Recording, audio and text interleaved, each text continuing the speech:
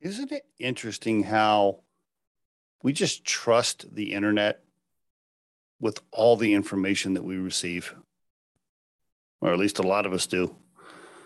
We Google it, and we see it on Facebook. I don't know, we see a TikTok video. We see it on LinkedIn. We see it wherever, YouTube. And we just make an assumption that that's real and that it's true. Oh, man, I tell you, dangerous, right? All the information flowing through the internet, a lot of us just assume that's reality.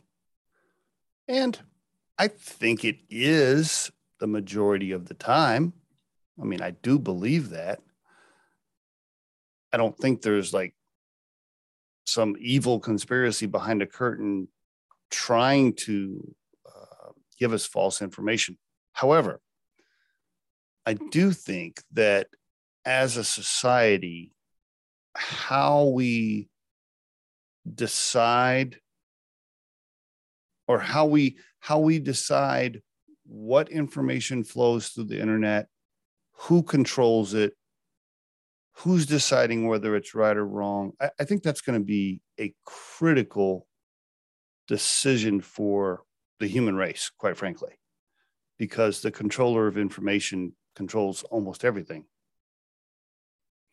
Anyway, the point of this episode is this.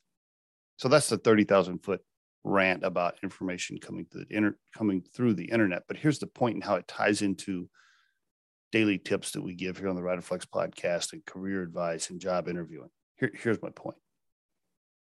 When you're doing your homework on a company, don't just Google a couple of things, look up some articles about maybe an executive or the company, Glassdoor, whatever it is you're checking.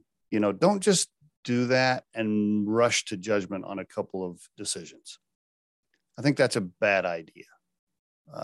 Here's what I encourage you to, let me rephrase.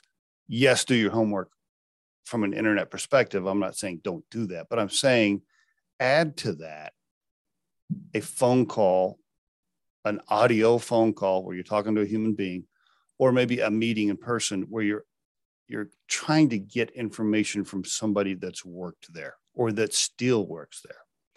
That is really the best thing to do. If you want to find out about a company's culture or the vibe or what it's like in the office or just what the culture is like, talk to somebody. Have a real human-to-human conversation with several people if you can. If you don't know anybody that works there, try to make a connection with them on LinkedIn and then try and get them on the phone or ask them if they wouldn't mind chatting with you that, hey, you're thinking about working there and you would like to speak to somebody about what it's like. Maybe you can find a second or third level connection to get you a meeting or a conversation with somebody. Do your best to talk to a human being. That's really the best thing to do.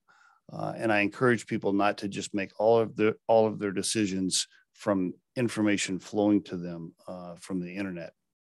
Like I said, it's becoming more of a scary world, really, on how information flows to all of us, right?